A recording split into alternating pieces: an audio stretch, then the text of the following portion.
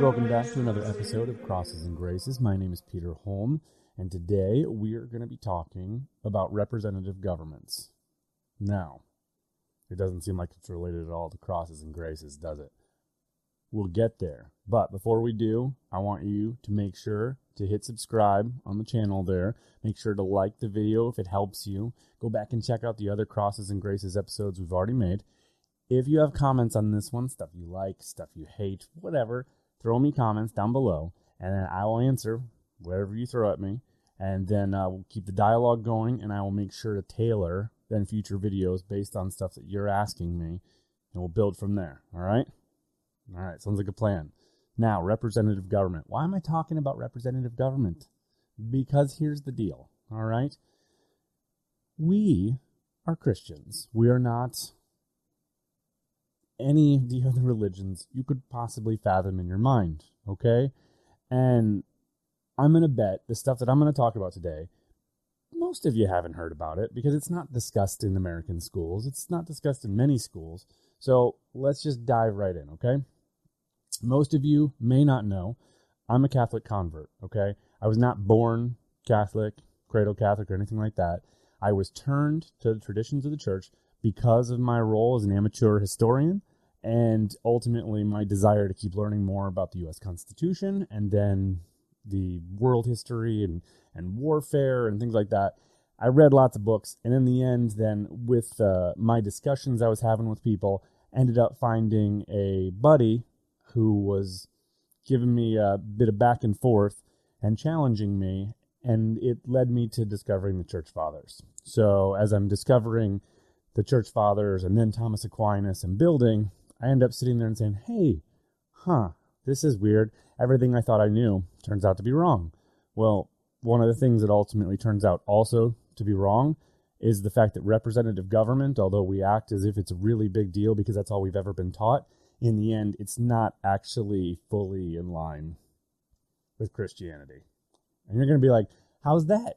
We're a Judeo-Christian society. That's what everyone says, right? Well, here's the deal, all right?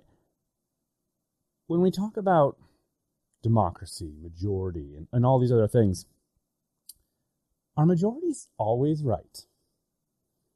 Because I'm going to say, and you've seen, sometimes the majorities don't always get it right. Just because there's a lot of people doesn't mean they're all going to be right. The phrase that I use often, one of us is not as dumb as all of us. And so when we all make a bad decision, does that make it the right one? No, not at all, okay? Might does not make right. Just because you have the force to do it doesn't mean you should. And in the end, democracy has no check ultimately on whether or not a majority decides to take this action or another action. And if it's going to hurt the minority, well, whatever. There aren't as many of them as us, right? Well, therein lies the entire problem here with democracy, because throwing in bad decisions, say like, I don't know, a Roman governor asks a populace and says, hey, I have 2 people up here that I could execute. You need to choose the one over here that I've already just tortured and just beat the crap out of him because the Pharisees hate him. Or you can take this murderer here. You need to choose which one lives, and the democracy chooses the murderer. And oh, yeah, look at that. Democracy chose Barabbas. So before we go and get all like lovey with democracy, we should remember democracy chose Barabbas over Jesus, okay? Jesus is not president of presidents, senator of senators, prime minister of prime ministers. He is king of kings, lord of lords, okay? Monarchy is what he has shown us with his system. He talks about crowns. There are no crowns in a democratic system of government, yet for some reason in the New Testament and the Old, we talk about many crowns, okay? Why?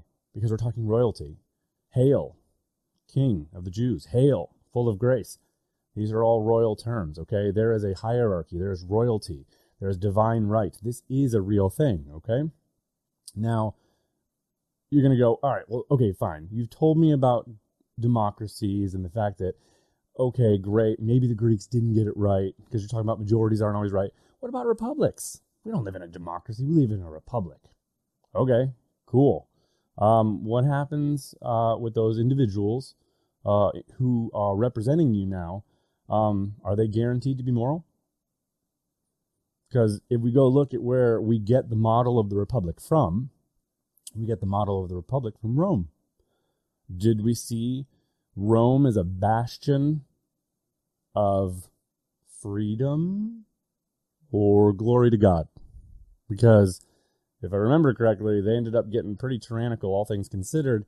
And worse, they were totally all about paganism and doing all sorts of terrible things to each other. So in the end, the representation that they put in place, although it was supposed to help do things for society, it didn't. It ultimately fell apart because what ended up happening to the Roman Republic, which actually came after a kingdom, by the way, because they thought they could improve on the kingdom, they turned it into a republic. The republic started to fail and falter, and then Julius Caesar walks up. Now is the end of the republic, okay? There were Italian republics as well, and they fell apart. In the end, I think Charles Coulomb put it best talking about republics or representative governments versus monarchies, okay? When we look at a republic or a democratic system of government, the only reason that thing could form is because all these people had to reach consensus, because they had no ability to gauge or find a direction or a reason to come together. Whereas in a monarchy, it's just a family. Mom and dad at the top, king and queen. Everyone else are the subjects, and they take care of everyone. Whereas by contrast, the democracy, the republic, needs a purpose to exist. If the purpose goes away, well, then all of a sudden the unity starts to evaporate and the whole thing falls apart. So here's the thing. Two problems with representative governments by contrast to the monarchy, which is the family that just exists. That representative government needs a purpose. And in the end, if the purpose goes away, it means the society falters and fractures and just comes apart. The second problem is it usually ends up always requiring external warfare to keep that unity together so that they don't fracture apart and fight each other, which means in the end, the representative governments end up being the most violent forms of government you could possibly imagine because they have to be engaged in warfare all the time or they will fail entirely. This is the problem, okay? Now, my whole spiel here, does that mean that all kings are moral? No, there are many, many bad kings. But the thing is one tyrant versus 535 tyrants, or however many number, it doesn't matter. They're all tyrants, okay? So we're going to sit there and we're going to go and say one system is better or worse than another government based on men? No, because all men are flawed, so we got to throw that out. So let's base it on, say, I don't know, God's example. In Scripture, we have kings, and we have hierarchies, and we have rights, and we have things that are actually focused that don't involve our minds separated from God. How does this go back to crosses and graces? Okay? Our cross in the modern era is to avoid submitting ourselves to popular opinion just to get along. Okay? Popular opinion is not godly. Now, will there be moments when large groups of people will do things that God likes? Yes, perhaps there will be. But narrow is the gate, and wide is the path that leads to destruction. Jesus is telling us, when he says these things, that the majority of people are not going to do what he wants. The majority of people are headed for hell. If you are part of the majority, there is a decent chance you are heading towards hell. If I go, same thing, all right? Now, my goal is not to be a revolutionary or a splitter all the time. That doesn't make any sense either. And in the end, we have to sit there and ask, why would we revolt when God is allowed an authority to sit over us? That's another topic for another day. I will address revolutions if you guys want to. Again, hit me up with the questions. The point that I'm really trying to get at, though, here is the majority is not always right, okay? And if we're talking about American souls or British souls or Indian souls or Polish souls, the majority of people do not necessarily have the desire to be with God, to submit to his commands, to do his will, and therefore, unfortunately, are on the wrong path, the wide path that leads to destruction, okay?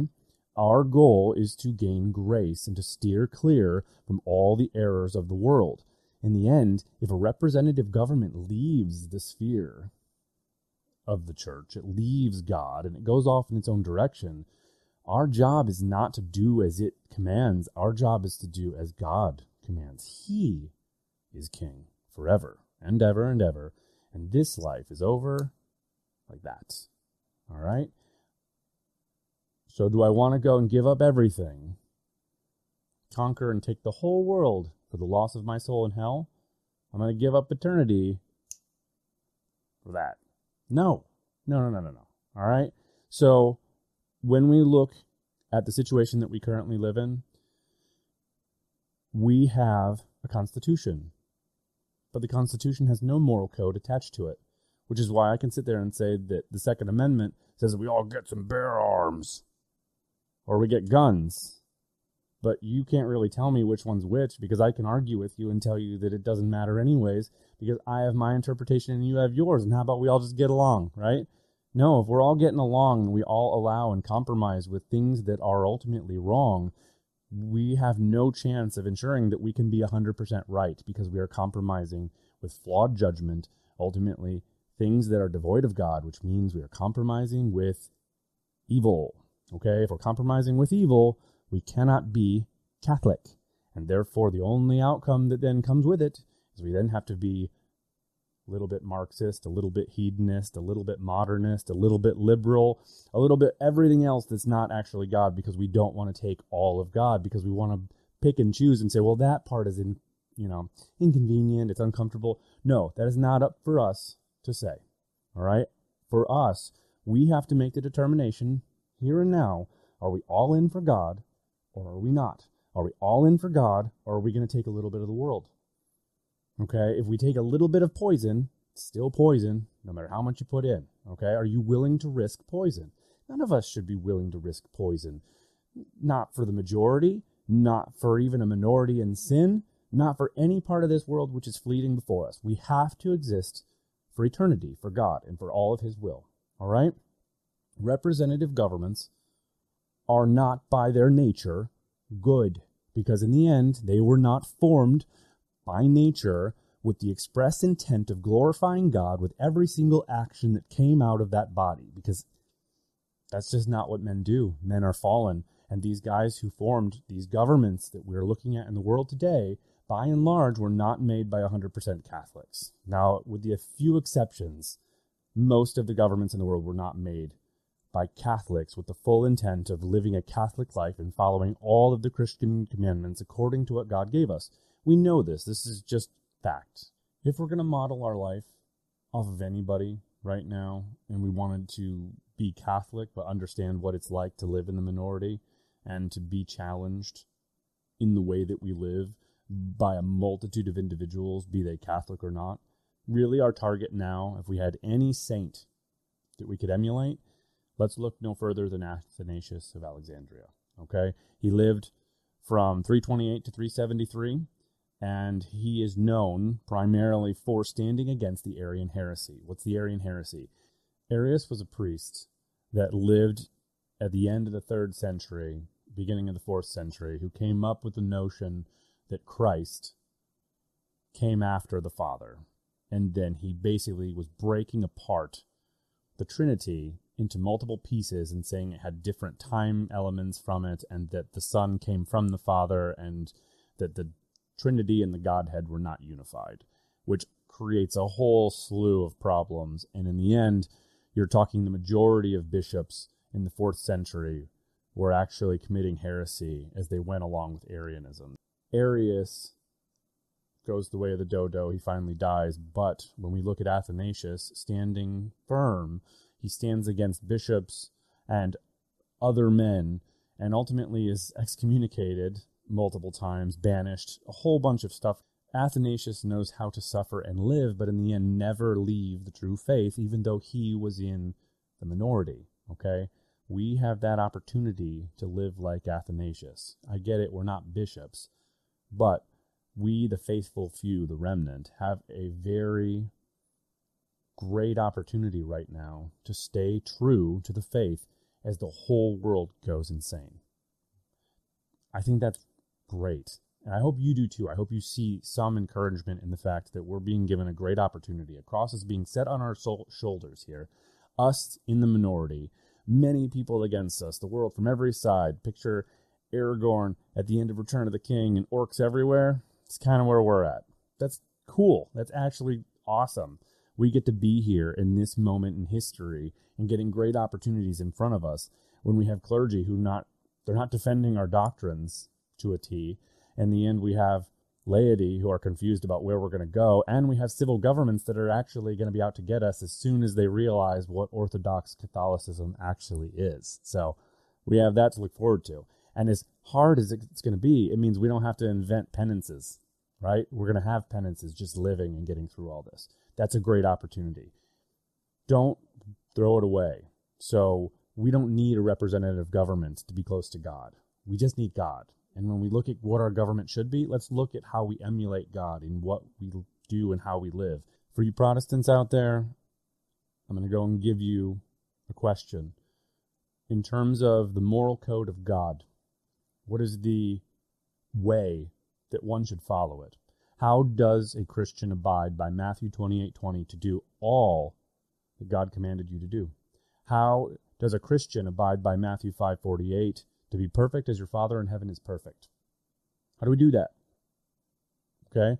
If we follow a Democratic majority, we don't actually have the capacity to do what God wants all the time, because that majority will not go along with God, which means the Democratic majority will lead us to hell. We cannot abide by any of the commandments of Christ, or at least all of them together as he has requested. One way or another, God's going to get his way. He never said a majority was needed to prove that he was right. He doesn't need all of us to say, you're right, God, and only because we support you, that's why it's true. No. God's true even if none of us go along with him. So it's probably in our best interest right now to say, you know what, I'm going to go with you. Let's do this. All right, we're in. We have to live according to his commandments. We cannot promote sin. If the majority sins, we can't go along with it. So get ready for the difficulty that comes with this existence being in that small minority, because we don't want to be guilty with going along with them out of convenience, for consensus, or whatever. Okay? So are you ready to be with me in the minority? All right? This little tiny group. You ready to be part of that? Let's do it. Okay? We have this. We can get grace out of this by committing ourselves to God. So no matter who challenges us, we commit to God first. Right? This is awesome.